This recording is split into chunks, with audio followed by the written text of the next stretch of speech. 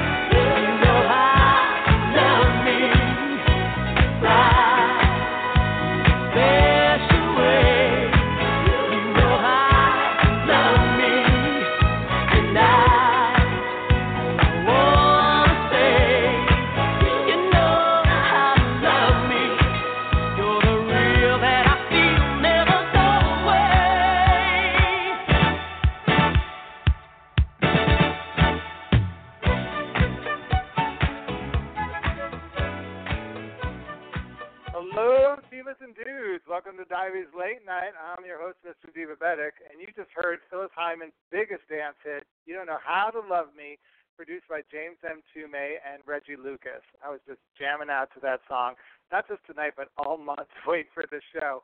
Throughout the podcast, we're going to be playing more music, including Old Friend and Somewhere in My Lifetime, off the Essential Phyllis Hyman album, courtesy of SONY Music.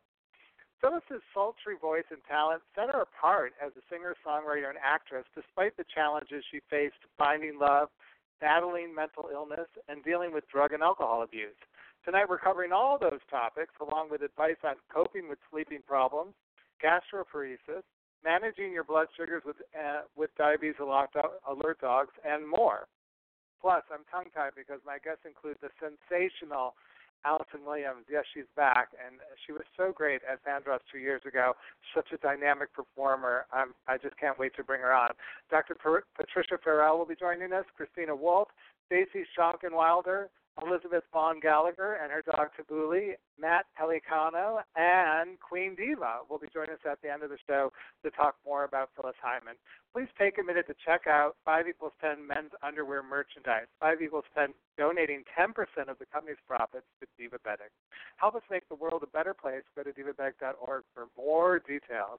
Don't forget to join us next month for Diabetic's 6th annual Diabetes Mystery Podcast, Gingerbread Prefer Blondes, on Tuesday, September 10th. Once a year, the whole cast goes dramatic, and we act out a murder investigation, and we invite you to help us solve the murder as well as learn a little bit more about diabetes in a fun new way. Please tune into that show. Our musical inspiration for August, Phyllis Hyman, was born in Philadelphia, but her professional career began at a nightclub in New York City when she was spotted by producer Norman Connors. That name might be familiar to people who love Gene Carn as much as I do. Here is a snippet from I'm Truly Yours, courtesy of SONY Music.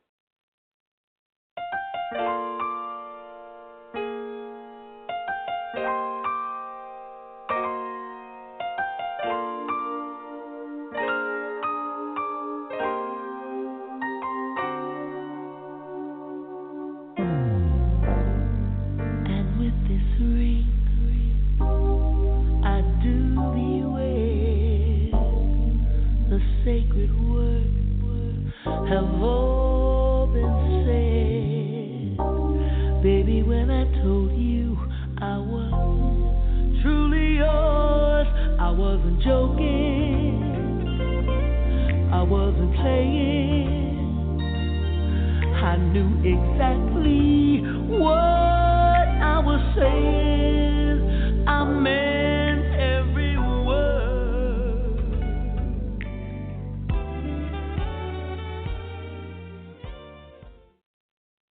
Welcome back to Diabetes Late Night. I'm your host, Mr. Diva, and that was the fabulous Phyllis Hyman. You know, Phyllis is helping us kick off the Year of the Diva this year at Diabetes Late Night, and I thought the best way to do that is to go divas on divas and have some fabulous vocalists tell us a little bit about some of our favorite vocalists. So we invited the First Lady of Def Jam Records, an acclaimed vocalist in her own right, who sang Wait for Love at Sandross Festival at Sugar Bar, to join us tonight and help us remember Phyllis Hyman and learn more about her amazing legacy. Please welcome back to the show, Alyson Williams. Hello, Alyson. Alyson? I'm here. Can you hear me? We can hear are you now. there? How are you tonight? Okay, woo. Yes, we can hear you. Wow, you're back. You know, I was doing some digging online and found a clip of you performing at a Phyllis Hyman's tribute a couple of years ago. And in that, before you sang, I think You Don't Know How to Love Me, You Don't Know How to Love Me, you actually talked a little bit about your experience with Phyllis Hyman.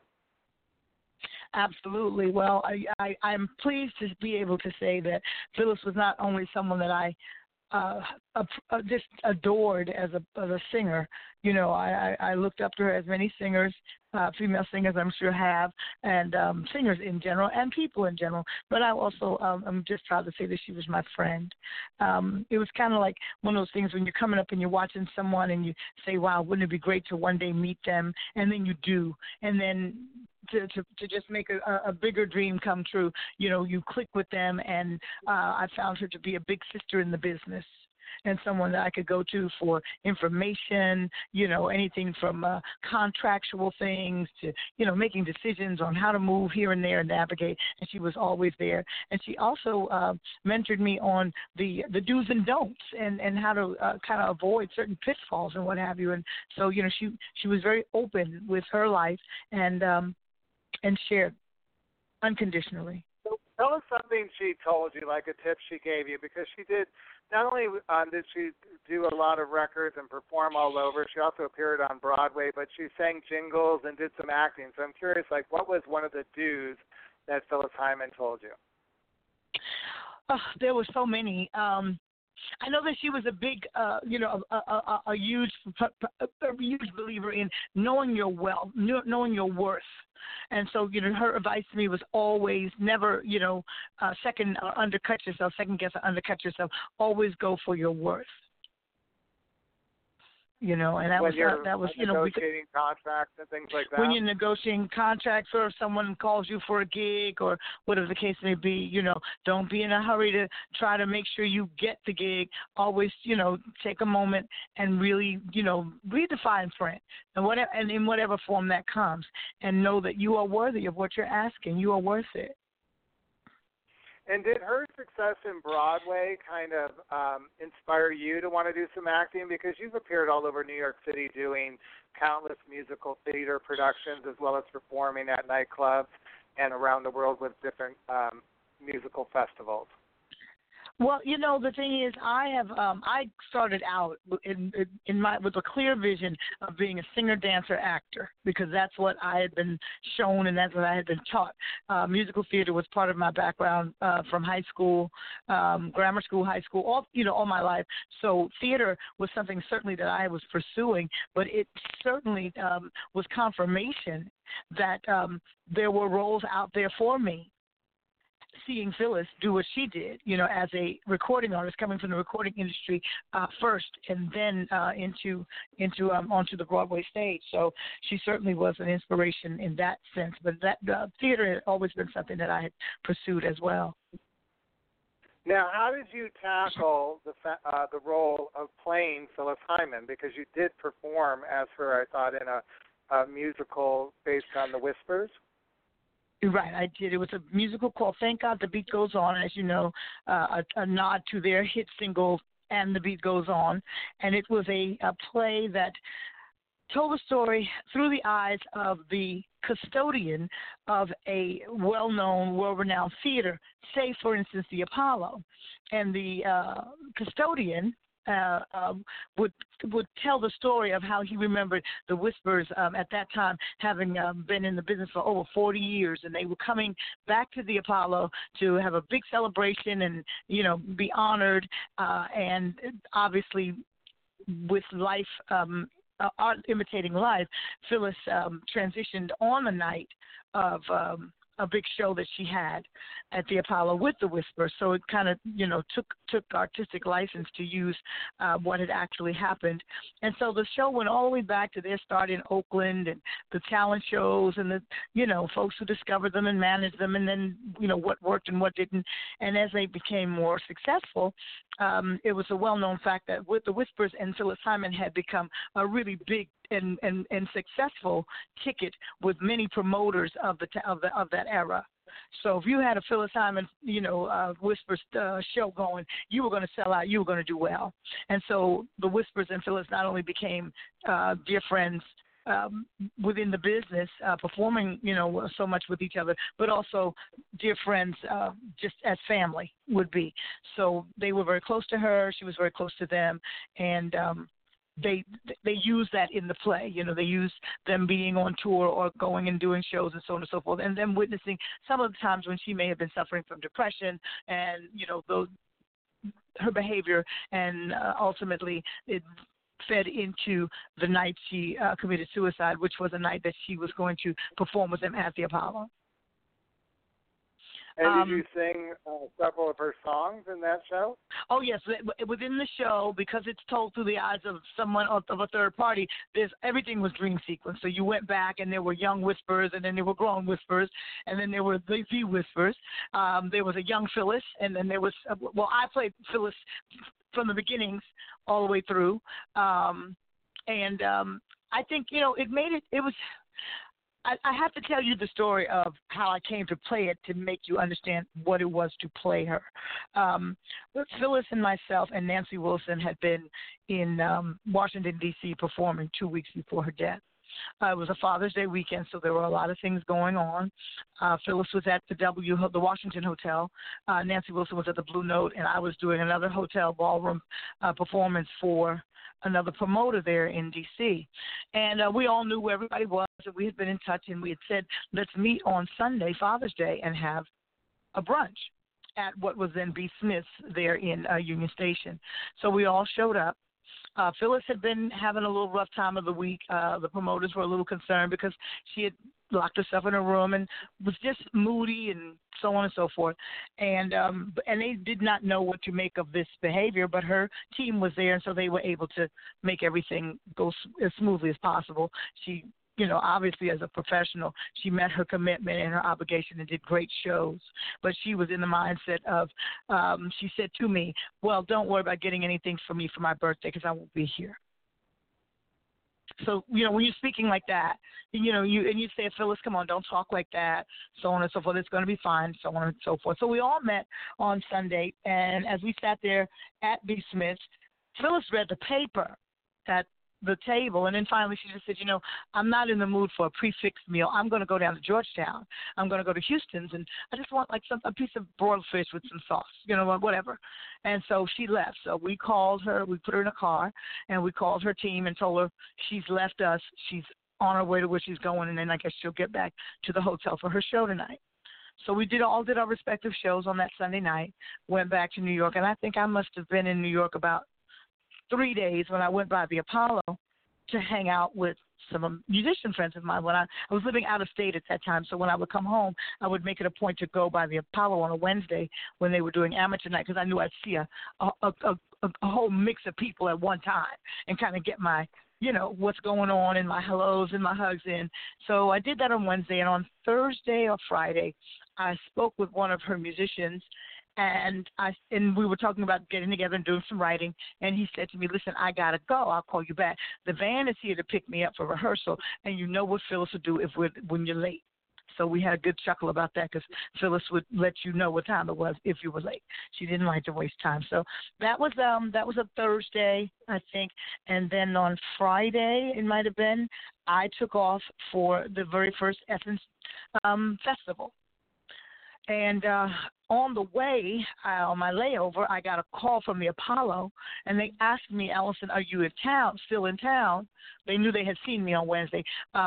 There's a show going on tonight with the Whispers, and Phyllis was supposed to perform, but we don't think she's going to make it, so are you available? And I can remember now hearing so much commotion in the background, but at that time I didn't know what was going on. I just remember people saying, don't say anything, just hang up. Don't say anything, just hang up. If she's not available, just hang up. And that's what they did. They said, okay, we'll catch you later. I said, I'm on my way to the festival. So I hung up, and I got on my connecting flight, and by the time I landed in New Orleans, a friend of mine called me and said, Alyson Phyllis is gone. And I said, what do you mean? He said, she's committed suicide. So that happened all during the time I was flying. This is what was, happening. And they called me to come in and replace her. About a year to the date of that, they called me and asked me to play the role of Phyllis Hyman in the play. A year to that month. And then we went on the road for about a year and a half, 2 years. And I felt so honored to be asked, but I also felt Phyllis's spirit kind of saying, you're the one who's supposed to play me. Go ahead and do it. I got an affirmation kind of from her that if anybody's going to do it, and if they're ready to do this, go ahead and you do it. I want you to do it. Well, how did and we got the blessings from her family. When you listen to her voice and her performances, that how did you create that? Because I feel like you hear a lot of pain in her voice. When I listen to it, there's just a sound. She has such a unique sound. What was it like for you to kind of put that on stage and try? What essence were you looking for to convey when you were performing her? With singers, it's funny. Everybody has something in their, a lot of singers have many different sounds in their voice that may have the same qualities of other singers. Some people male singers will have a little bit of Stevie Wonder thing, you know what I mean, that they can call upon if they wanted to, just put that in place. For me, and it's probably because I studied her as being a singer, as a friend, even before we were friends, I have a lot of Phyllis Hyman undertones. I find it easy to, kind of slip into her kind of singing, her timbre. So it wasn't a problem for me to call upon recreating her sound, or at least coming close to recreating her sound. She wasn't easy to copy by any means, but to bring the sound. But the emotion came from knowing her in her ups and during her ups and her downs, and knowing myself. And the things that I had experienced and we're continuing to experience as a singer in this industry, taking those things, combining them, as well as just the pain of knowing, I don't know why I'm doing this show, singing Phyllis Hyman songs. My friend is gone. Why is that? There's something wrong with that. My friend is gone. So when you combine that, your life experience, and then just the sad fact that we are doing a show and it's inclusive of information that speaks into the death of Phyllis Hyman. It just, it always, and then when you hear the audience we always played for a very vocal audience, and sometimes people would just call out, "Oh, Phyllis." You know what I'm saying? It just rang so true to them, the character portrayal. So I was glad that I was able to touch people, not to make them feel sad, but to know to the realness, as they say, of it. Right. So well, I did a lot of research and watched a lot of her interviews before this podcast, and I always felt like she was very guarded. And you've been really candid on this show in the past about living with diabetes. You're a woman who's had an amazing career in the industry. Phyllis did talk about some of the pressures and how the pressures of just being in the entertainment industry kind of could play havoc with not only your mental health but physical health. I'm wondering, from your own personal standpoint, Alyson, what's it like to be a woman in the entertainment industry and also dealing with a health challenge of living with diabetes? Well, being a woman in the industry, and then for me, a woman of a certain age, which also Phyllis was something that she was coming into. This is a very unforgiving industry. You have to really fight your hardest fight ever just to hold on to any type of footing or positioning in the industry, regardless of your body of work. I don't think I'm not. I'm a lot closer than I have been to the things that I envision for myself and the levels of success that I'd like to achieve. But it's been a long journey. I see things coming into fruition that I have been working on and praying on for a very long time. And you would think that they may have come sooner, but I believe everything comes when it's supposed to, and that I feel blessed that I have the ability to still pursue them. But this is a rough industry, and it would lead you to believe that once you're past a certain age, you're past your prime. They would lead you to believe that what you do can easily be replaced, and it can't.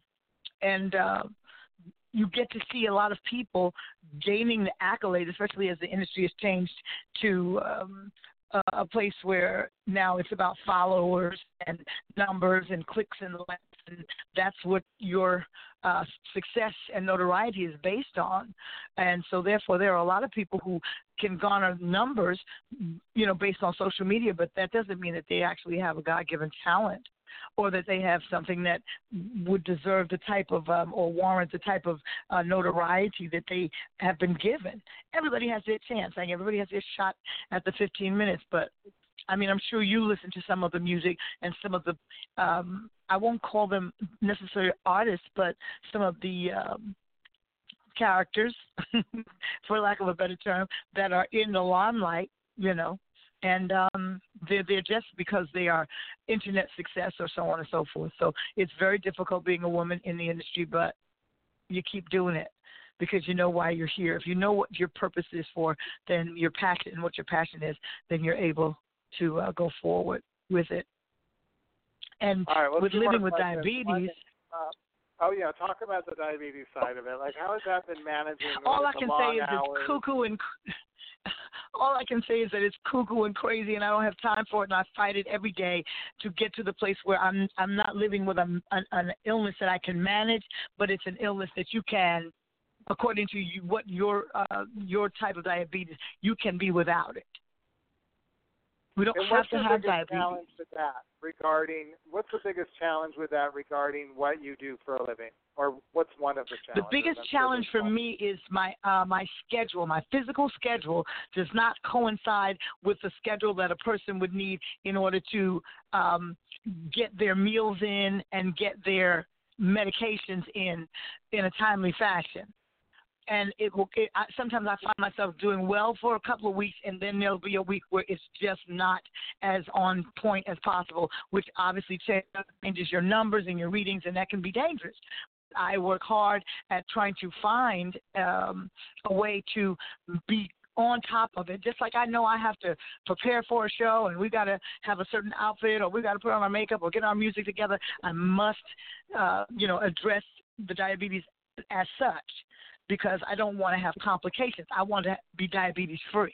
So I took on a campaign with myself to lose weight. Weight loss is a real issue with it, and I took off 60 pounds, which did wonders for what I need to do. And I want to be an inspiration to others who struggle with it. Because ooh la la. Mhm. Yeah. We were saying you are. You are an inspiration. Yeah. Alyson? So I'm just trying. I'm here. I love it. All right. Well, two more things, and congratulations on that weight loss. We were enjoying that, and we're wishing you all the success. Let's just talk about fashion quickly. Her fashion, if you look at those old videos and things, mirror your fashion at the same time. Do you think it's ever going to come back? Those hats, those big earrings, those big shoulder pads, that whole look, it was kind of fabulous. Well, hats never go out of style. Earrings can be what they want to be. Shoulder pads, we're not too sure about. But we didn't think they were coming back when Phyllis wore them, because Phyllis wasn't the first one to wear them. Not if you remember, but if you remember in your heyday of Hollywood, the women like Joan Crawford and Betty Davis and all those dolls, Mae West, they were wearing big shoulder pads back then. They went away, and then they came back. So you never can say never, but I know as far as hats and crowns and things of that, and jewelry will always kind of be able to go and do what it's going to do and what have you. That is why I believe when I came out, when I finally released my first bit of music into the mainstream, people compared Phyllis and I a lot. You know, we're both tall, statuesque women who were balladeers at the root, although we could sing dance music. And our fashion, the fashion sense was very close to what Phyllis was about. As much as Def Jam wanted to keep me in the, you know, just on the edge of the hood, you know, and being hip-hop and so on and so forth, they still had to go ahead and let me be what I was when they discovered me, which was someone who was going for class and style and elegance. That was my whole thing. But, you know, being a jazz singer signed to a rap label, you know, we had to split the difference. And I think you accomplished that really. Alyson, that's our special guest, Tabouli, the world's most popular, famous diabetes alert dog. He's coming up later in the show with his wonderful owner, Vaughan Gallagher, and we're going to be talking about their book. But he's barking because he's letting us know that we've got our upcoming Collard Greens Health and Wellness Day in Central Farm Markets in Virginia coming up in September. It's Diva Bedek's biggest outreach event of the year, and you're going to help us right now in a fun new way learn more about diabetes. You're in the hot seat, Alyson Williams. Here's your question to help us base on diabetes IQ.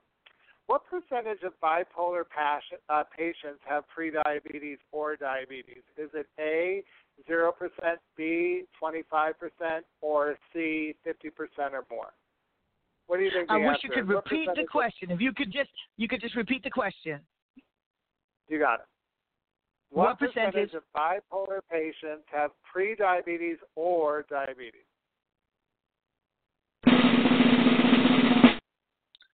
25%. Is that your final answer? I said, yeah, my answer was 25. It's actually 53% of the patients have really? 50% of bipolar patients have either prediabetes or diabetes. And coming up right after we play our next Phyllis Hyman song, I'll be talking to Dr. Patricia Farrell about more about mental health and diabetes and learning more also about sleep problems. Thank you, Alyson Williams, for going Diva on Diva with us tonight and celebrating our musical icon, Phyllis Hyman. You're the best. It was my honor. With us tonight. I don't Thank know you so much. Though, and we're playing this song for you because you do a lot of jazz. Phyllis Hyman, as I mentioned earlier, had a huge Broadway hit with Sophisticated Ladies, where she was performing music by Duke Ellington, along with co-stars Gregory Hines and Judith Jamison. She was nominated for a Tony Award, but then she also won the Theatre World Award for Best Newcomer. We're going to play a song that I love that's a huge hit on the Quiet Storm, Betcha by Golly Wow by Phyllis Hyman. Thank you. There's a spark of magic in your eyes. Candyland appears each time you smile. Never thought that fairy tales come true, but they come true when I'm near you. You're a genie in disguise. Oh, wonder and surprise. Hey, picture by golly wow. You're the one that I've been waiting for forever. And ever will my love for you keep growing strong. Oh, keep growing strong.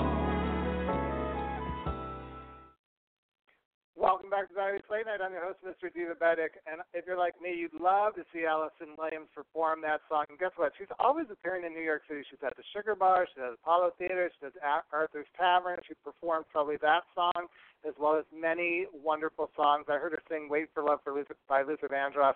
a couple of years ago, as I mentioned earlier, and I just fell off my chair. And I also saw her for a Valentine's special with Nat Adderley Jr. and his trio, and she's phenomenal. So make sure you check out Alyson Williams. Incredible talent right here in New York City.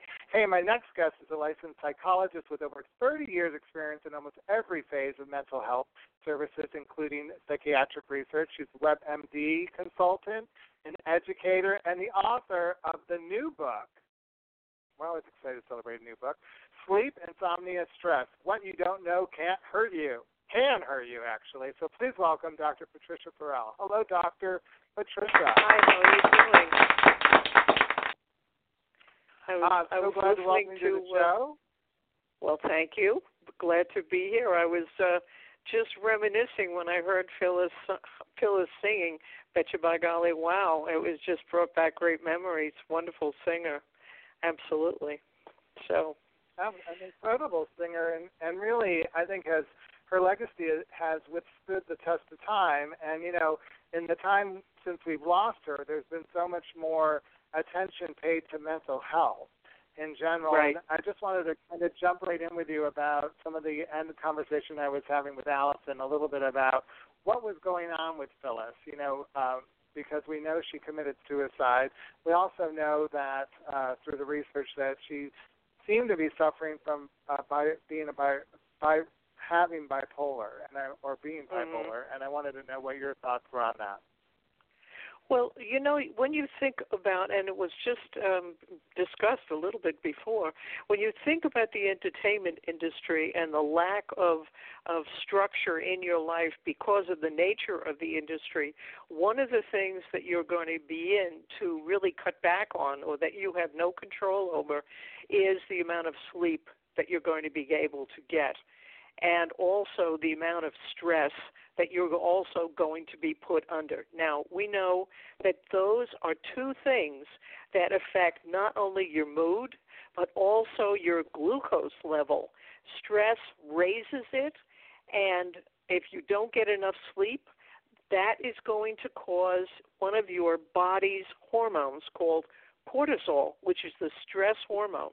That's going to cause it to go and clamp down on your insulin, your natural insulin, and it's going to cause your glucose level to go up.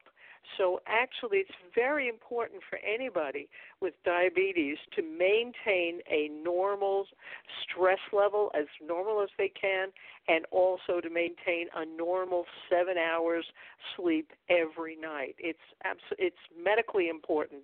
I mean, you do yourself a world of favor if you take care of those two things, in addition to what Ms. Williams had said, the weight control. That's also very important. So we can you know. Catch up on, Dr. Patricia, can you catch up on sleep? You know, like Alyson's saying, like she flew to New Orleans, and she, you know, when you do a tour, you're gone like 2 weeks in advance. Right. You know, for a while, your hours could be really screwed up. But can she catch up on sleep? So she had to do 3 hours to go perform in Japan. Can she sleep for 14 the next day and kind of even it out, or is that a myth? No. You might be able to do that once in a while, but you can't do it on a regular basis because you go into what's known as sleep debt, and that means that your body is now accumulating a need for something that you can't supply. You could maybe, if you went a week and you had a pretty bad week and you didn't get your 7 hours every night, maybe on the weekend you could make up a little bit, but you can never really catch up. So we know actually from studies they've done with shift workers that shift workers, because of the lack of sleep and the lack of scheduling of normal sleep, suffer more physical illnesses than anything. And the World Health Organization has said that shift work should be determined or should be called a carcinogen. Now, is that mind-blowing when you think about sleep? Yeah. I mean, it's phenomenal. So I'm grateful they're paying more attention to it because I do agree with that. I think that we need to. It really does have an adverse effect on our health. So I'm glad that people are beginning to get into it. I do want to get back to this issue though before we move on to sleep, because I want to talk about that and go back to Phyllis Hyman for a minute and some of the mental health issues she was dealing with. You and I talked right before the podcast that bipolar might have been confused with high and low blood sugars. You know, she could have been living with diabetes, and if she was, some of the behaviors that have been well documented, her diva type behavior, really could have been much more physical than mental. What are your thoughts on that? I know you have a friend who knew Clive Davis and was kind of around Phyllis at that time, because Clive Davis at one point was managing her. What insight can you bring to the table with that? And also tell us what bipolar is to begin with, because I think there's a lot of confusion around that bipolar. term today. Bipolar is an illness that actually can have two different forms. One is where you're depressed most of the time, but then you will hit one manic episode where you'll stay up maybe for 3 days in a row, and you'll have incredible energy, and you feel very creative, and you may even get you lose sense of reality. You begin to believe things that aren't so. That can be one. So don't forget, she was suffering from depression. And so they're saying that maybe she's hitting these spikes. Maybe she's got bipolar. The other one is, the other form of bipolar, you are mostly high, and occasionally you get one of these lows where you're really depressed. But most of the time you would be high. Now, when we know that people have diabetes, and maybe it's undiagnosed diabetes, that could go on for a while.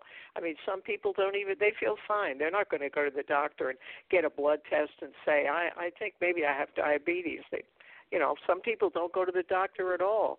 So what she could have been suffering was really a diabetes-related illness, depression, with occasionally some spikes, and because of the spikes, they said, she's got to be bipolar. Well, I'm sorry.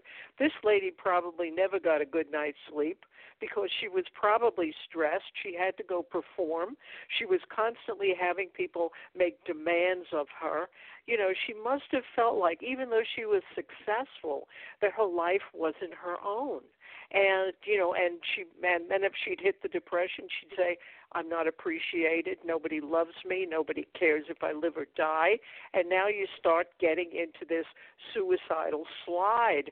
And I think that's what happened to her. It was just a terrible tragedy, Well, and I think that I think she was in an industry that kind of supported it, because as long as Phyllis Hyman brought that emotion out on stage with the performances, and you could see through any of the videos that are shot of her singing live that she was kind of a phenomenon with the emotion she pulled out through a concert, that if she were able to do that anyone would just let her have this kind of behavior without really asking for more, because she was technically doing her job. So, I mean, if she didn't get out of bed, like Alyson said, for 3 days, but she came to the stage and killed it on stage, people would just kind of say, oh, that's just Phyllis. Right. So she wasn't, we're just imagining what it could have been. But I could see how the world around her kind of supported this behavior. And, of course, everyone loves to use that terminology for divas, she's well documented for having huge issues with her career. I think she had a lot of disappointments throughout her career, not just with being overlooked by her record label. She mentioned that many times, just, being sidestepped on several major opportunities that could have really been a huge change for her. She also was trying to do cosmetics. She had her own fashion line. I mean, she really had her hand in many things, and I think when she got on the other side of the table, it had to be difficult. Now let's just talk about Clive Davis before we get off this, because there's a lot of documented interviews about the fact that people thought that Clive Davis couldn't take her anymore, got rid of her, and then went right to Whitney Houston, and that Whitney Houston got Phyllis Hyman's career. I think it's kind of crazy, but I just want to know from your friend's standpoint what you could share about that.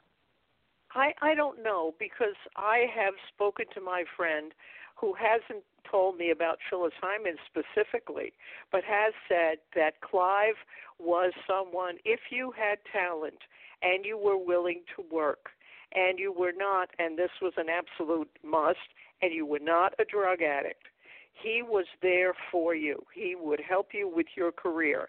A very famous person came back to him and said, look, I want to sing again. I want to perform again. And Clive said, not on your life. You're a drug addict. I won't have anything to do with you. So I don't think that he dropped her. I think it was something was happening, and I'm not sure what was happening, but I know that he was very respectful, and he really, I mean, even at the end for Whitney, he was there for her. Well, I was just wanted to say, wait, Dr. Patricia, I just want to say the man worked with Janis Joplin. Phyllis Hyman was well documented for alcohol and drug abuse, specifically cocaine. Right. And then, right. Whatever you want to think about Whitney Houston, those stories have come out multiple times. So it wasn't, right. I mean, I don't want to say he only worked with sober acts because I don't believe that at all. And some people no, say but that. there are some people. Phyllis got away easy from it versus Whitney Houston. That he really manipulated Whitney into some kind of what she became. So I mean, this all goes to what Alyson is saying. I hate to do hearsay, but tonight was the night to just kind of expose some of the issues that could have supported the fact that she really was struggling and she was really in a difficult environment in which to seek help because of what was going on around her. Yeah, no doubt in my mind that she was in an incredibly difficult career. She was an incredibly talented woman, but the career was crushing for anyone. I mean, you could be very strong, very talented, and very determined, but there are forces over which you have no control, and they will not listen to you. So, she was struggling against a lot of things.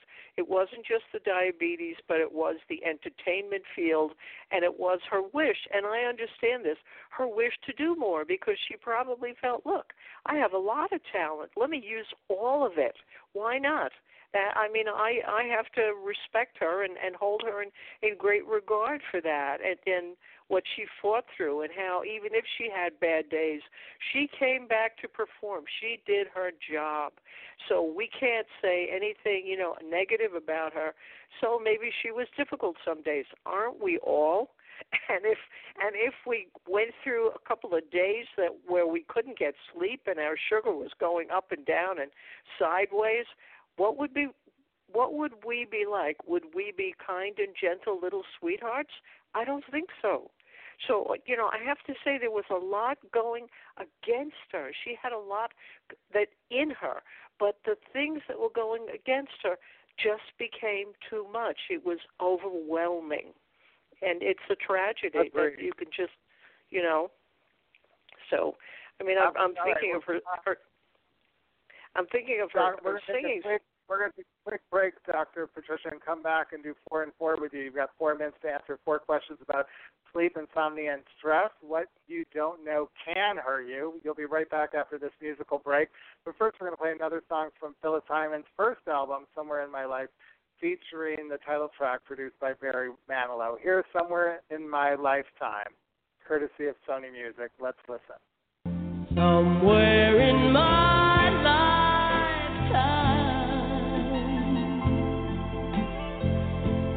I have kissed your lips, lips so tenderly, they've been kissing me. They were visions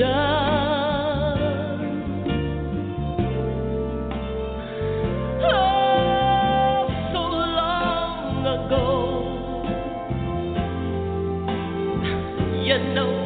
Memories come and go. So they say, people say, yes they do. They're visions of what will be. Somewhere in my lifetime, it was you and me. Welcome back to Diabetes Late Night. I'm your host, Mr. Diva, and it's time to play 4 at 4. We got 4 minutes with 4 questions with the author of Sleep, Insomnia, Stress. What you don't know can hurt you, Dr. Patricia Farrell. All right, Dr. Patricia. I've got my timer. Okay. Pretty Go. quiet. I'm going to ask you 4 questions. After each question, you have 1 minute or less to answer. Ready for your first question? Okay. What position should you sleep in? Ooh, this is a good question. This is tough. What position should you sleep what position? Actually, I just did an article for Medium.com on that today. Actually, the best position that research recently has shown is on your left side. And the reason is because when you sleep, your brain does something incredible, and that is that it flushes out all of the garbage from the day, and it does its best work if you sleep on your left side. All right. Next question. What kind of light is the worst for the bedroom? What kind of light is the worst for the bedroom? We only got like blue light. Any kind of blue light. That means computers or cell phones or anything else. Blue light is one thing that will keep you awake because somehow the brain responds to that. And if you want to do anything, you can get a special filter for your computer screen, or you can wear a pair of special computer glasses. But blue light is the enemy. All right, 2 more questions. What's the connection between creativity and dreams? What's the connection? Actually, some people say that you can do creative dreaming. In other words, before you go to sleep, you set yourself a scenario, a task in your sleep, and then you begin to work on that. Now, there's a lot of very famous authors who have said that it was a dream or their sleep, that, like Stephen King, who has said he wrote Carrie after falling asleep on an airplane, and then he wrote it on a cocktail napkin. Other people, I'm forgetting who it is now, but the fellow who invented the carbon. Your time's almost up. What's the, go ahead. You talked about this earlier, the link between diabetes and sleep, but what's the connection for you, since you mentioned to me earlier you are living with diabetes? What have you noticed how your diabetes management is with the amount of sleep you get? Well, certainly with inadequate sleep, when you wake up in the morning, your level is going to be up because normally your cortisol level will be higher in the morning. But if you haven't slept, what's going to happen is it's going to combat your normal insulin, and it's going to make your glucose in the morning go up. So you don't wake up in a good mood in the morning generally if you haven't had a good night's sleep, because your glucose level is out of whack. All right. Well, time's up, Dr. Patricia. Great job with that. 4 at 4 with got to find out more about the book. Where can they learn more about your book? I want to just say one more time. Sleep well, and if you go to stress, what you don't know can't hurt you. Okay, you can go to my website, which is drfarrell.net, or you can go to Amazon and look for Dr. Patricia A. Farrell, and my authors page is there, and it will give you all of my books. And, of course, the latest is Sleep, Insomnia, Stress. What you don't know can hurt you, and believe me, that is the truth. All right. Well, we're coming back. When we come right back, we're going to shed some blue light, Dr. Patricia, on gastroparesis with my next guest. But right now, we're going to go back to our musical inspiration, Phyllis Hyman. She started Spike Lee's film School Days performing the jazz tune B1 in 1988. Here's I Don't Want to Lose You, courtesy of SONY Music. Let's listen. I don't want to lose you. I love you as you are. I don't want to lose you. I couldn't love you more. Tell me love will remain, though we may change.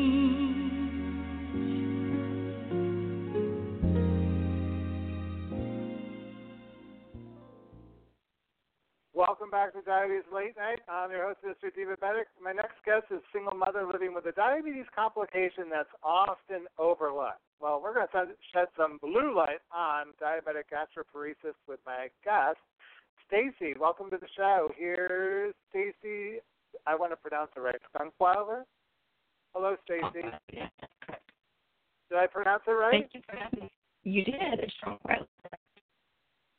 All right. Well, a lot of people have no idea what diabetic gastroparesis is. I do because when I used to run a Diabetic Club meeting in New York, we had a woman living with type 1 diabetes who would explain it to everyone in the group on a monthly basis. So I'm interested to have you tell our listeners a little bit about it.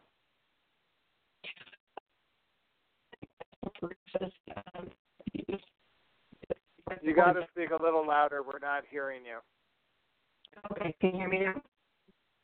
Yeah, this is better. It basically means muscular weakness or partial paralysis of your stomach. You're still, I'm just going to interrupt you one more time because you're still coming out a little bit, it's difficult to hear. Can you better? get a little closer to the phone? Yeah, now. Good. That's better? Yes. Okay. So, diabetic gastroparesis is it's muscular weakness or partial stomach, and that means that your food does not move through your stomach like it's supposed to. And unfortunately, that can cause. Okay, go ahead. Sorry. No. So what happens if it can't move through your stomach? That's correct. It either doesn't move at all for some people, or it just moves very, very slowly. And what's your life like with that? I can imagine that would be very uncomfortable. It is very uncomfortable because a lot of times, like if you you can get super full with barely eating anything, and you get this extremely bloated feeling, which can make you very nauseous. It can make a lot of people vomit. Sometimes after I've eaten just a small amount, my stomach blows up and it looks like, oh my gosh, I look like I'm pregnant again. It's extremely uncomfortable, and you just never know when it's going to, impact you, when it's going to strike, and you're going to have a flare of it. How were you initially diagnosed with it? Because that seems like you might have thought it was food poisoning for a while. It seems like it could be a confusing thing to diagnose. Confusing thing, I think. I actually had digestive problems for several years, and just kept going back to my doctor saying, okay, look, I have a lot of other health problems, and I take a lot of medications, and I'm like, okay, is it this medicine that's causing me to be nauseated? Something's wrong. I feel sick all the time. So we would just, try switching to different medicines, and it seemed like, for a while sometimes I would be okay, but then I would start to get sick again, and we're like, okay, maybe we need to try a different medicine. But the best way for people to be diagnosed, there are a couple of different medical tests that that the doctors can do. The first one is called an upper endoscopy, and that's where they take a scope with a camera and a light on it and go down through your throat and look into your stomach. And with that test, what they're looking for is undigested food in your stomach. They do the test, of course, after a fasting period. And if there is undigested food in your stomach, then that can give them a positive diagnosis. Another test that they do is the gastric emptying test. And with that test, you eat a little bit of food that has some radioactive isotopes in it, which is like some scrambled eggs and toast, or oatmeal if you're and they will do x-rays of your stomach 1 hour after you've eaten, 2 hours, and 4 hours to see how long it takes for the food to move through your stomach and digestive system. And that's both of those ways. I want to make the connection with my audience to diabetes. So, when were you first diagnosed with type 1 diabetes, and when did you first start to? How much time lapsed before you started to see these symptoms? Actually, I'm a type 2 diabetic. I was diagnosed. Type 2, I'm sorry. Yes, I am. Yeah, that's okay. I was diagnosed about 13 years ago, and I started having problems with the gastroparesis issues probably about 8 to 10 years ago, I'd say, but got really, really bad 2 years ago. And I just was, at that point, I was set up, and I just said to my doctor, we've got to do something else. And it was at that point that he said, okay, let's send you to a gastroenterologist and see what they think is going on with your stomach, since we've tried changing all these medications and all these other things to make your stomach better. And at that point, Stacie, you were really kind of vomiting a lot, right? I mean, is that what drove you to there? Because yes. I'm just, yes. I think we all put up heartburn a lot and nausea, and we don't really think about it, but it seems to me like what you're discussing would be something like chronic vomiting that would really kind of push me to want to take one of the tests you discussed earlier. Yes, definitely. And what was going on with your diabetes when this was happening? Was it, I would think it would be such a challenge to manage both of these conditions. It's very difficult to manage because, as you know, your blood sugar is dependent upon when your food makes it through your system and how it interacts with, when your insulin is made and things like that. Or if you're taking insulin, you take your insulin depending on, what your doctor's directions are. Or insulin starts working before your food gets there and you end up bottoming out, or vice versa, your food's going to get there before your insulin is going to start working, and so you're basically doing a roller coaster ride, and that is not fun at all. Which anybody that's got diabetes, who doesn't have it under control, knows what that feels like. So to add the vomiting and the nausea and all that stuff on top of it is just that much more. And what was one of the things that has helped you the most with living with diabetic gastroparesis? I think educating myself as best as I could. I just have really dug in on the internet and things like that, looking for information, looking for other people that have got the same thing, looking for ways to, find relief or to manage the illness. That's helped me a lot. I actually, by doing that, helped educate my primary care doctor on gastroparesis, which he was really, really thankful for because he didn't have the time to try to study up on it. And he had a couple of patients that had it. So, yeah, that's probably been the biggest thing for me. It's just education. And it seems to me that there is a community out there around it because you're working with medicinex.com, and they're right. kind of helping build a community, right? So did I yes, get that right, Medicinex? So yes. That community, what do you find at that community? That there's, I would think if something happened like this to me, I would feel like I was all alone. And number two, just getting out of bed, I feel would be a challenge. So having community, as it is with Divabetic, and we found that I would think, number one, just feeling like you're not alone is a big deal. But I'm wondering how they've inspired you, encouraged you to kind of keep going on with your life, especially with your children. I think just having that positivity of having people who can come around you and say, hey, I've been there, or hey, I this is what I did. You might want to try this for you. And also, I think us helping people too makes us feel a little bit better too. So whenever I've learned things that have worked for me, I've been able to share those with people within the Medicine X community, and other diabetic gastroparesis sufferers as well, not just on the Medicine X community. All right. Well, thank you for being on the show and shedding some light on gastroparesis. I think it's something that we're going to cover in one of our upcoming Diabetes Mystery podcasts, which we do every September. Right now, we're going to take a quick break, listen to more of Phyllis Hyman, and then we'll be right back learning more from a woman living with type 1 who's doing a lot also to engage the community and help people cope with other issues with chronic conditions. So let's listen to I Ain't Asking, courtesy of SONY Music. Thanks for being on the show, Stacie. Thanks. It ain't like that. Wish it was. Yes, I want you real bad. Don't get me wrong, baby. Don't get me mad. But it ain't something that I never had.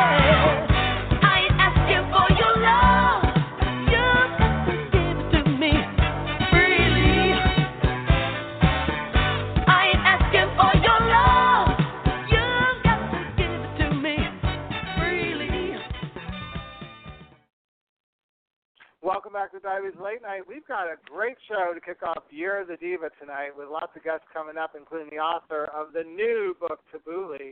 I don't have the title in front of me, but I know it's a Diabetes Alert Dog, plus the owner of that amazing world-famous Alert Dog, and Queen Diva, who's performing as Phyllis Hyman in the New York area, raising awareness and for mental health issues, as well as helping keep Phyllis's legacy alive. But right now, we're going to talk to another wonderful woman who recently co-founded a new organization called Our Odyssey to connect young adults impacted by rare or chronic conditions with social and emotional support in the hope of improving the quality of their life. Please welcome to the show, Kristina Wolfe. Hi, Kristina. Hi, Matt. Hi, everyone. We've been trying to get you on the show for like 3 months now, so I'm so excited to have you on the show and learn more about what you're doing with Odyssey. But before we do that, Kristina, I'd love to hear more about your experiencing from diagnosis to Diva. So tell us a little bit about when you were first diagnosed and what it's been like. Yeah, no, thanks so much for having me. I'm really excited to be here, to have finally worked it out with the summer schedule. So diagnosis was a long time ago. I was 6 years old. That day changed my life forever. I think that's the day that changes a lot of our lives as people with diabetes. My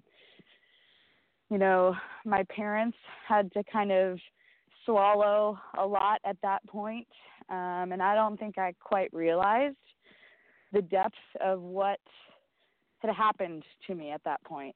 But what I did know was that from the diagnosis, because I was stuck in a hospital for over a week, strung to IVs from legs and arms and everywhere, that I wanted to make a difference for people with diabetes one day. And so I made the commitment to go through my education to work on curing the disease. So that was a big, bold statement I made when I was 6 years old, right when I was diagnosed. Started med school after college, wound up dropping out as I learned more about how health policy was going to impact our healthcare system here in the United States, and decided to pursue public health and clinical research instead. And so my career and background has paired my interest in health economics with clinical research. So I've kind of helped lead several diabetes drugs to market. I have been on clinical trials. I've advocated for other patients in clinical trials. And I think that's kind of where my patient advocacy has positioned itself. So, Kristina, let me interrupt you first. I want to interrupt you for a second and talk about, because, every day I'm reading in the paper or on Twitter about all these people with type 1 diabetes who are dying because they can't afford their medications. Bernie Sanders said at the Democratic, the last debate, how he took a caravan to Canada. You've been on both sides now. What do you think's going on? I mean, you've been involved in clinical trials. How do you react to these soaring prices in insulin? And also, is there ever going to be a cure? Or are we just going to have more medications to help manage the condition? Yeah, no, it's a great question. I think there are a lot of folks that are wondering the answers to the question, including myself. I can tell you kind of what my thoughts are based on what's currently going on. And from my perspective, based on what I know, some of the potential solutions, so it's all rooted in policy. The soaring prices, they're soaring, they're only going up, not only because of inflation, but also because there isn't a policy in place that prevents pharmaceutical companies from skyrocketing the prices. It's not just the pharma companies that are involved in this, though, and that's what everyone, I think, is failing to understand. There's a completely other side of the spectrum that's not being addressed, and that is health policy, which is rooted in, right now, what is the Affordable Care Act. There are a lot of aspects to that policy that could put more of a sliding scale implementation. That's what I would do if I could develop my own policy. I don't want to get too much into politics right now, but I think there are a lot of sides that have gone unseen, and a lot of sides from a kind of general population perspective that perceive pharma as the bad guy, when really they're investing a lot of dollars and a lot of effort into finding a cure. I do think we're going to have a cure in the next I'm going to say 25 years. Because when I was diagnosed at 6 years old, I was told I would be cured by the time I was 18, and that didn't happen. So I think 25 years. I think it's interesting because I think you sound so optimistic, and I would think being surrounded by it every day and being in clinical trials and working on both sides of this equation, that it would be a little bit disheartening. And obviously, like, you see the outpouring on social media around wanting to change the prices. So, I mean, I appreciate your candor with it. We weren't planning to talk about that, but when I heard you mention it, I wanted to discuss it. But I do want to get back to our Odyssey, because I think what Stacie brought up was so important. I mean, here she is dealing with diabetic gastroparesis. That would be a challenge to live with every day until diagnosis. And even hearing her speak, it seemed like it was still challenging even after diagnosis with medications to juggle that. Your new organization, Our Odyssey, is really going to be trying to help people, younger people specifically, grapple with these decisions and really find some joy in their lives. So tell us a little bit about that. Absolutely. Yeah. Thank you for the opportunity. So as kind of a young professional, young adult, I think all throughout this show, we've heard about some of the different kind of comorbid mental health conditions that can come about through having or living with diabetes, including comorbid gastroparesis. So Stacie, I'm with you. I was fortunate enough to not have gastroparesis, but I have a group through Our Odyssey of other young women who also have other comorbid conditions with lupus and other autoimmune diseases.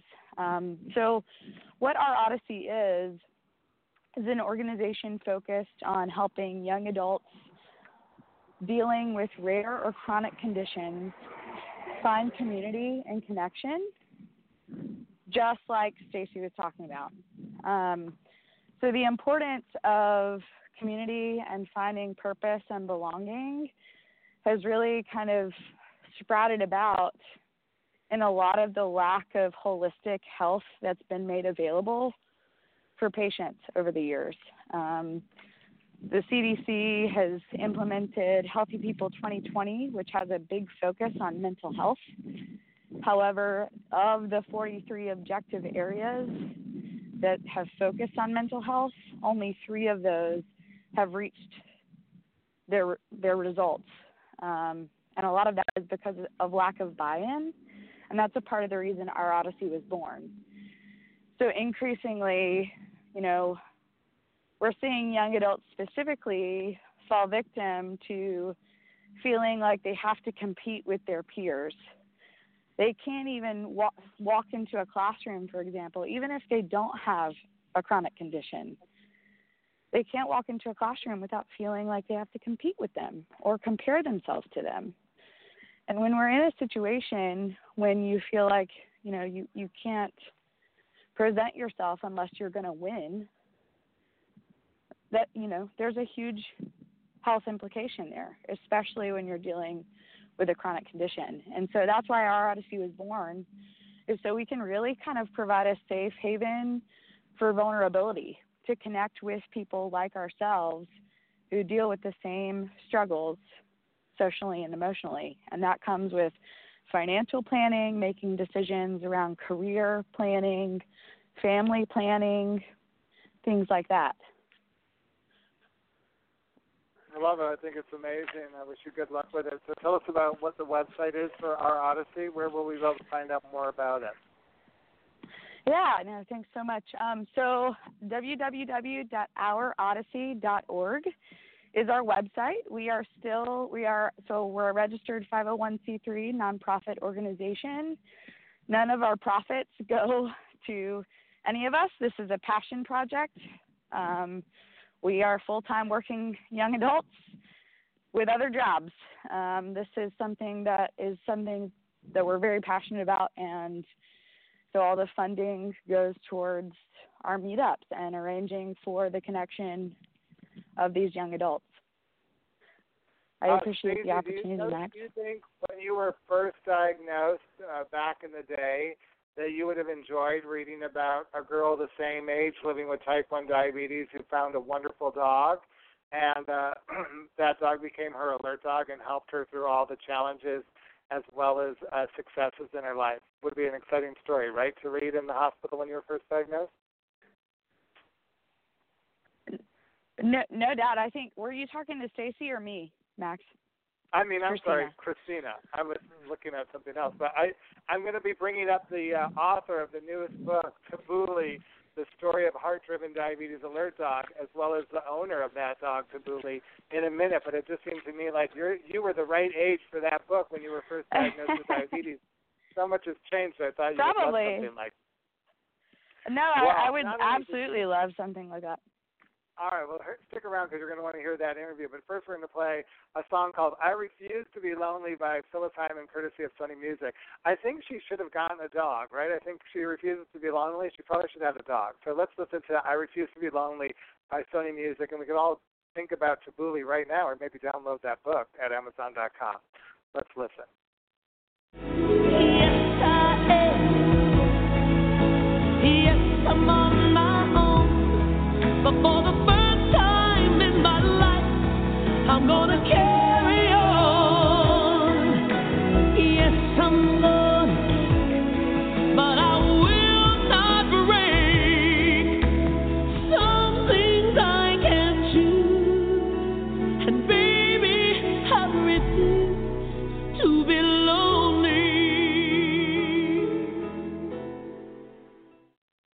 Welcome back to Diabetes Late Night. I'm your host, Mr. Diva. I've been listening to the Essential Phyllis Hyman all month long. I can't wait to interview Queen Diva at the end of the show more about Phyllis. If you've never heard her, you really need to go check out her on YouTube or go Queen Diva as well as Phyllis Hyman and learn out more about this extraordinary artist. I just love her music so much. All right, it's time to meet the author of the book that's blowing up the USA Today bestsellers list, or maybe we hope it will be, Tabouli, The Story of a Heart-Driven Diabetes Alert Dog. Please welcome to the show, first time, author Matt Pelicano. Hello, Matt. Hello, good evening, Max. How are you? I'm great. Thanks for being on the show. You guys just got done with a book signing, I think, yesterday, right? How did it go? We've been gearing up, and we've had some events, and we've had a lot of media coverage. Everything has been fantastic, and really, we're just overwhelmed by the reception this book is having. And tell us a little bit about what people have. I want to know first what people have said to you, and then I want to get to what inspired this whole thing to happen. So tell us, what were people saying to you yesterday?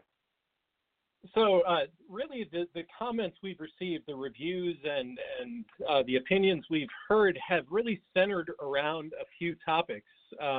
People are inspired by the book. They're inspired by the relationship between Tabouli and Elizabeth. They're inspired by the humble and really tragic beginnings that Tabouli had to overcome, and his amazing journey, his training, just everything that he had to overcome is truly inspiring. And really, as an author, one of the best things that I've heard repeated is that this is a page turner. This is a book that people can't put down.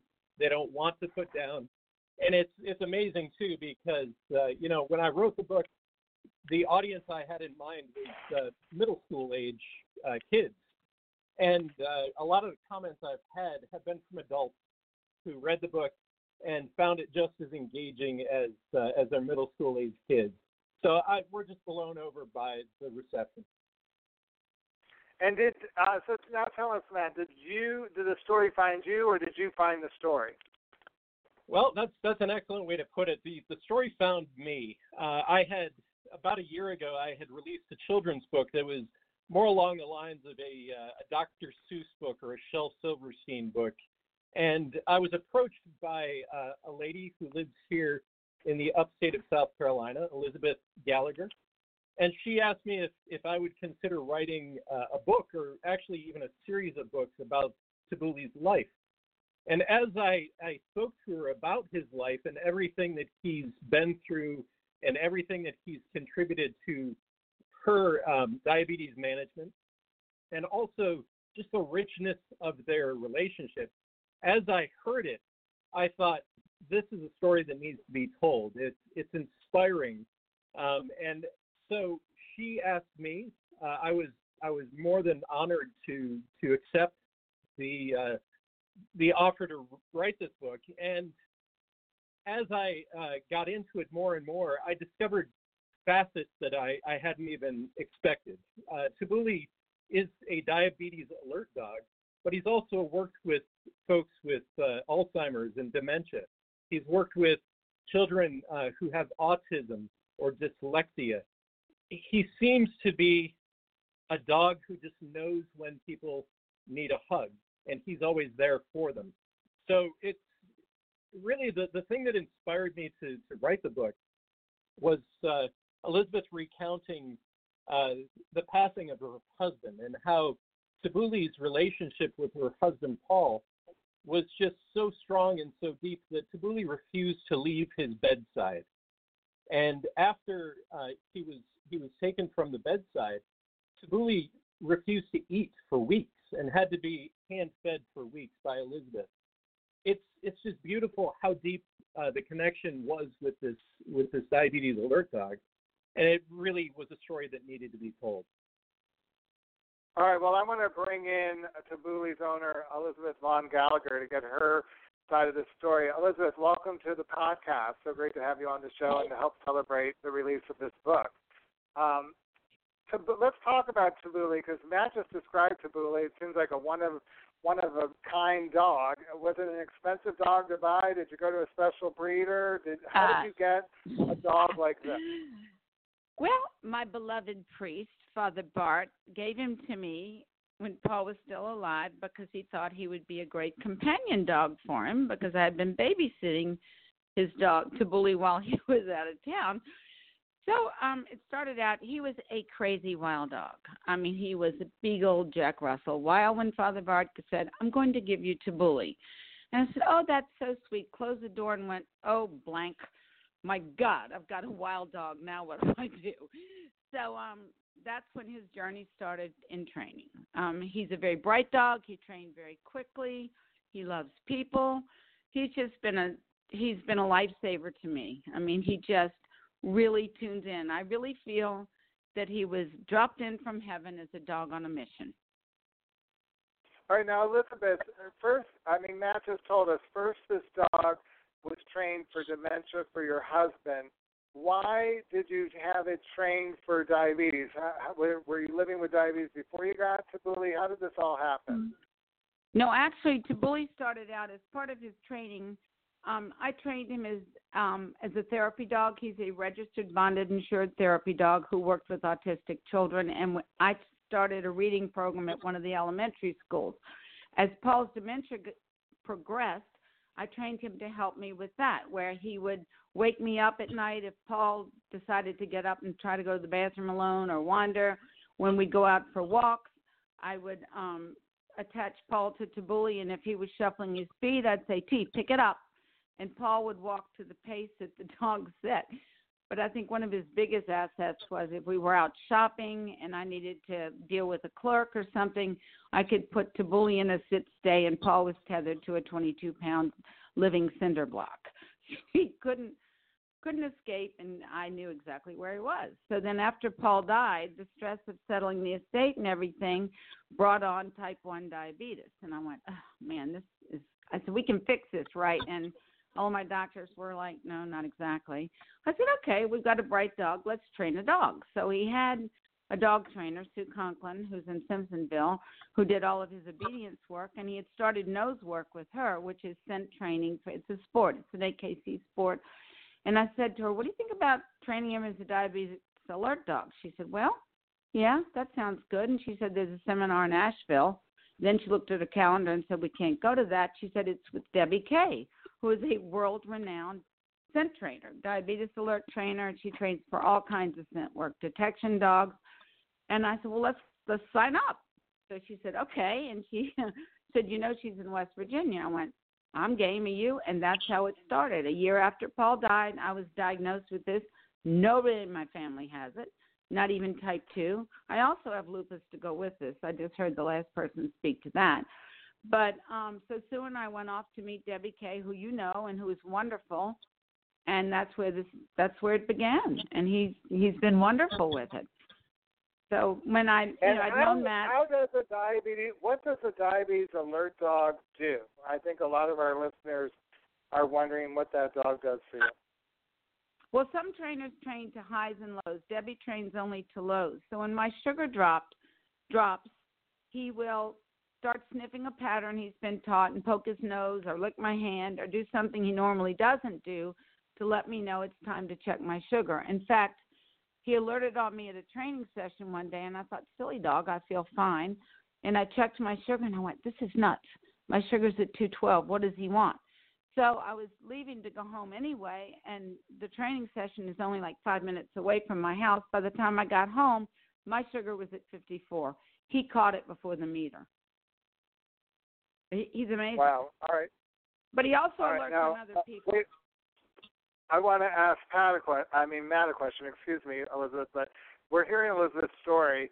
She sounds youthful and full of life, but I also know that she's not the age of the character in your book. What made you choose to make this a children's story and focus on a child?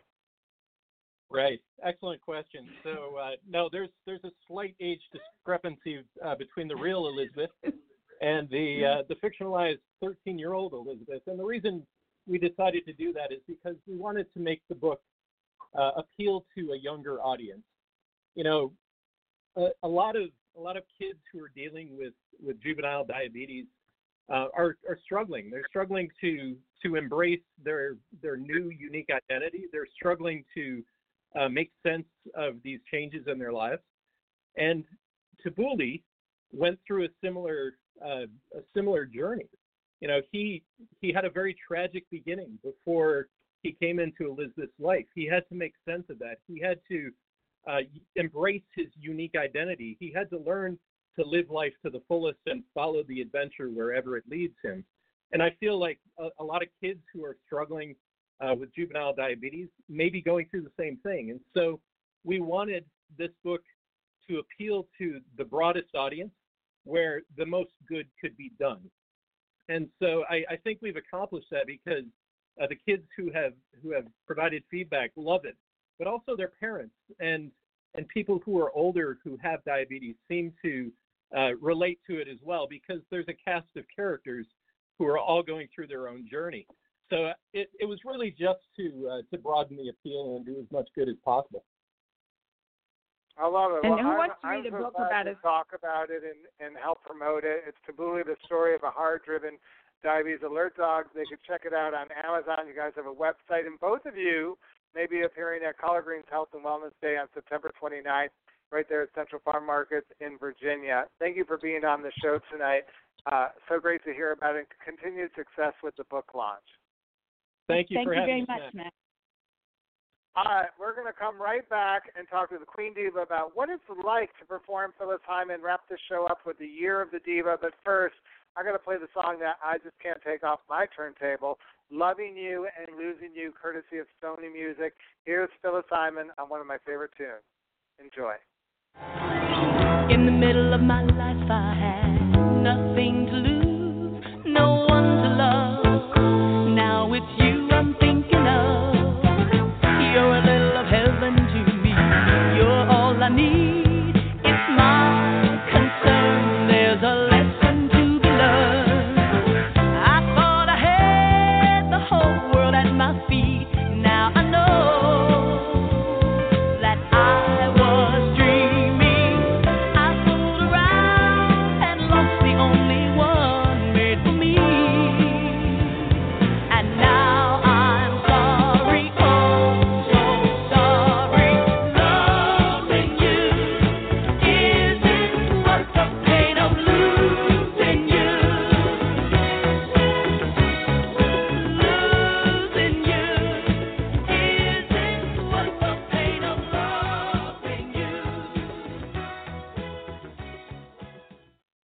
All right, that song is just pure sensational, and the intro on that song is amazing. Please go download that song right now, Loving You and Losing You, courtesy of Sony Music.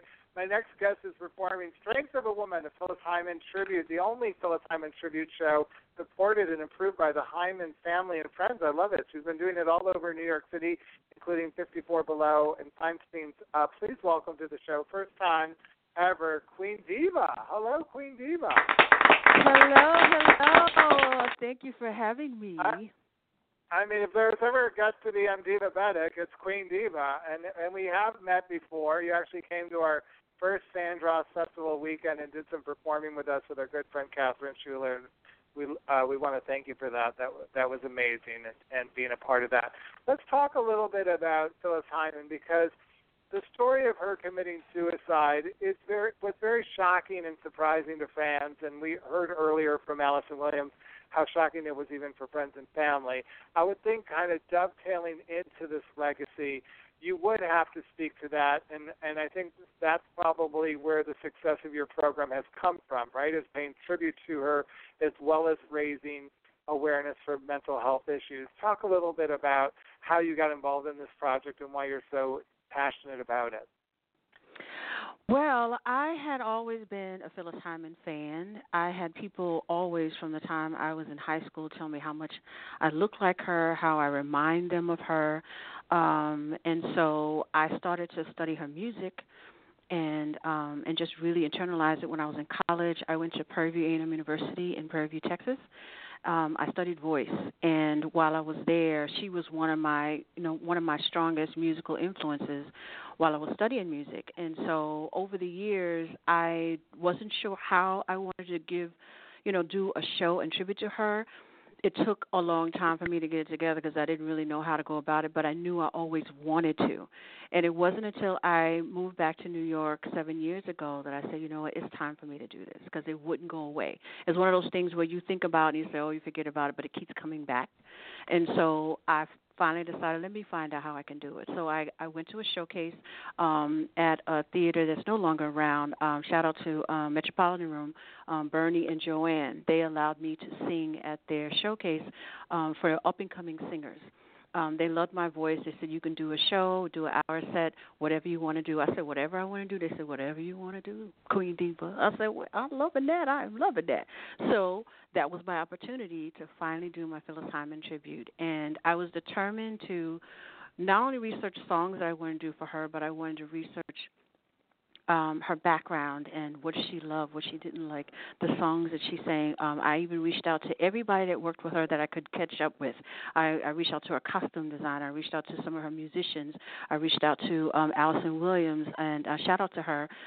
She's definitely given support for me over the years in doing the show. And I just wanted to capture, just the essence of Phyllis when I perform, but also me. I didn't want to get lost in trying to mimic her or be a cartoon character of her. I wanted to be Queen Diva does Phyllis Hyman, and that's what it solely is.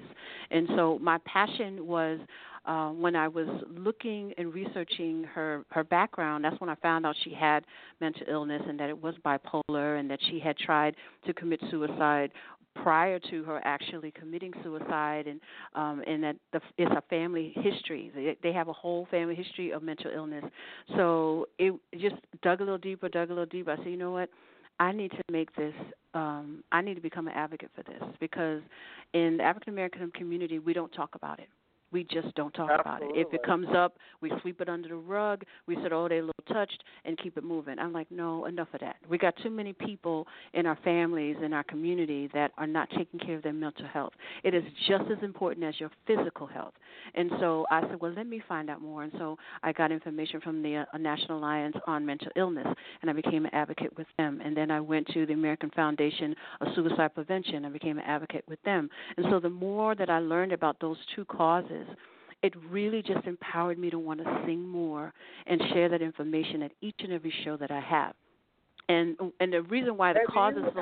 Does her music help you tell the story? I recently saw the Cher show on Broadway, and it was really fascinating how a lot of the lyrics to her song kind of propelled the story forward.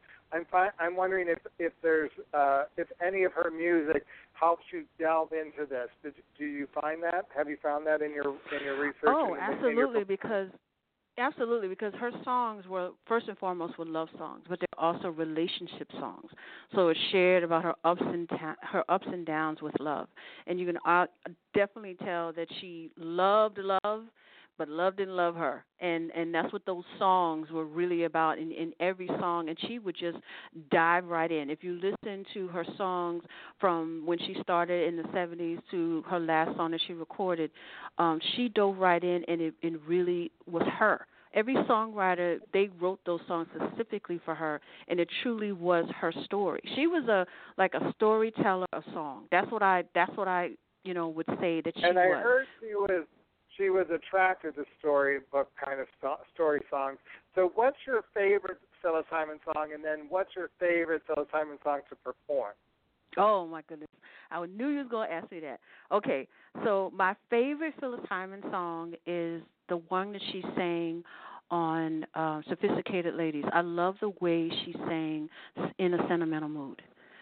I love the way she sang that song. It was just so beautiful and so real when you're talking about how somebody just loves you so much you feel so sentimental about it. That's my favorite song that she sings. And the favorite song that people like to hear me sing, I made it my last song, was Meet Me on the Moon. Every time I sing that song, it just totally brings people to tears, and they're at their feet. They're totally on their feet with that song. And I just added that song actually recently. I didn't even have that at the beginning when I started doing the show 6 years ago. I added it 2 shows ago, and now I cannot not sing it. People that heard of me and heard that song, they said, no, you must sing Meet Me on the Moon before we end the show. I said, okay. All right, so wait, tell us where people can find out more about your tribute show to Phyllis Hyman, Strength of a Woman. Oh, definitely. I'm on Facebook. If you go to SOWPHT, Strength of a Woman, I'm on Facebook. You can also go, I just set up my website. The production company that I produces this is Soul Divas Not Out Presents. So you can just go to souldivasnotoutpresents.com, and you can see information on there. And my social media is on Twitter is Soul Divas Not Out Presents, is SDNO Presents, or Queen Diva __. So you'll find me. You'll definitely find me. And right now we take a break. We want to do some recording, and we're looking to go to bigger venues. So, that's next on the agenda for Strength of a Woman, a Phyllis Hyman tribute. All right, hold on 1 second. I want you to help me introduce our final song of the evening, but before we do that, I just have to give a shout-out to everyone. Thank all my guests for being on tonight's show, including Queen Diva. I guess I need to have some tea or something, right? And I want to tell everyone, Queen Diva, you'll love this because the red curtain has come down. It's coming back up on September 10th because our whole cast and crew will be performing Divabetic's 6th annual Diabetes Mystery Podcast entitled Gingerbread Prefer Blondes. We'll be playing the music from Gentlemen Prefer Blondes with Carol Channing. And it's a whole mystery podcast, radio podcast that will be happening next month. You don't want to miss it. It's something we all look forward to every year. You can also visit Divabetic on Facebook, Twitter, and also check out my videos at Mr. Divabetic YouTube channel. All right, so every diva has an entourage, and I'm so glad to be part of yours, Queen Diva. I want to work with you to introduce this is my song, and you have an interesting, a little bit of tidbit about why she performed this song. It's called Old Friend. It's on the Essential Phyllis. That's a favorite, too. Yeah. Which one? Old Friend is a favorite of people for me to sing, and Bet You by Gallagher. Those two people love to hear. Yeah, that's one of their favorites, yeah. And what did Phyllis Hyman, did she like to perform that song, and did she dedicate it to anyone when she used to do it? Oh, yes, she loved that song. It was written for her specifically by Linda Creed, who had died before she finished recording it. And she would always dedicate that song to her family, her friends, and especially those who had died from AIDS back in the early 90s. And it would really choke her up every time she would sing it. Well, I thank you for introducing. I just want to say before we played and close out the show, I was so great to have you on. I want everyone to know that this month, I'm also going to be raising money for AIDS awareness with my annual 6th annual Sangria Showdown here in New York City. Find out more about that on my Instagram. But finally, here we go. Here's my favorite Phyllis Hyman song of all time, Old Friend, courtesy of SONY Music.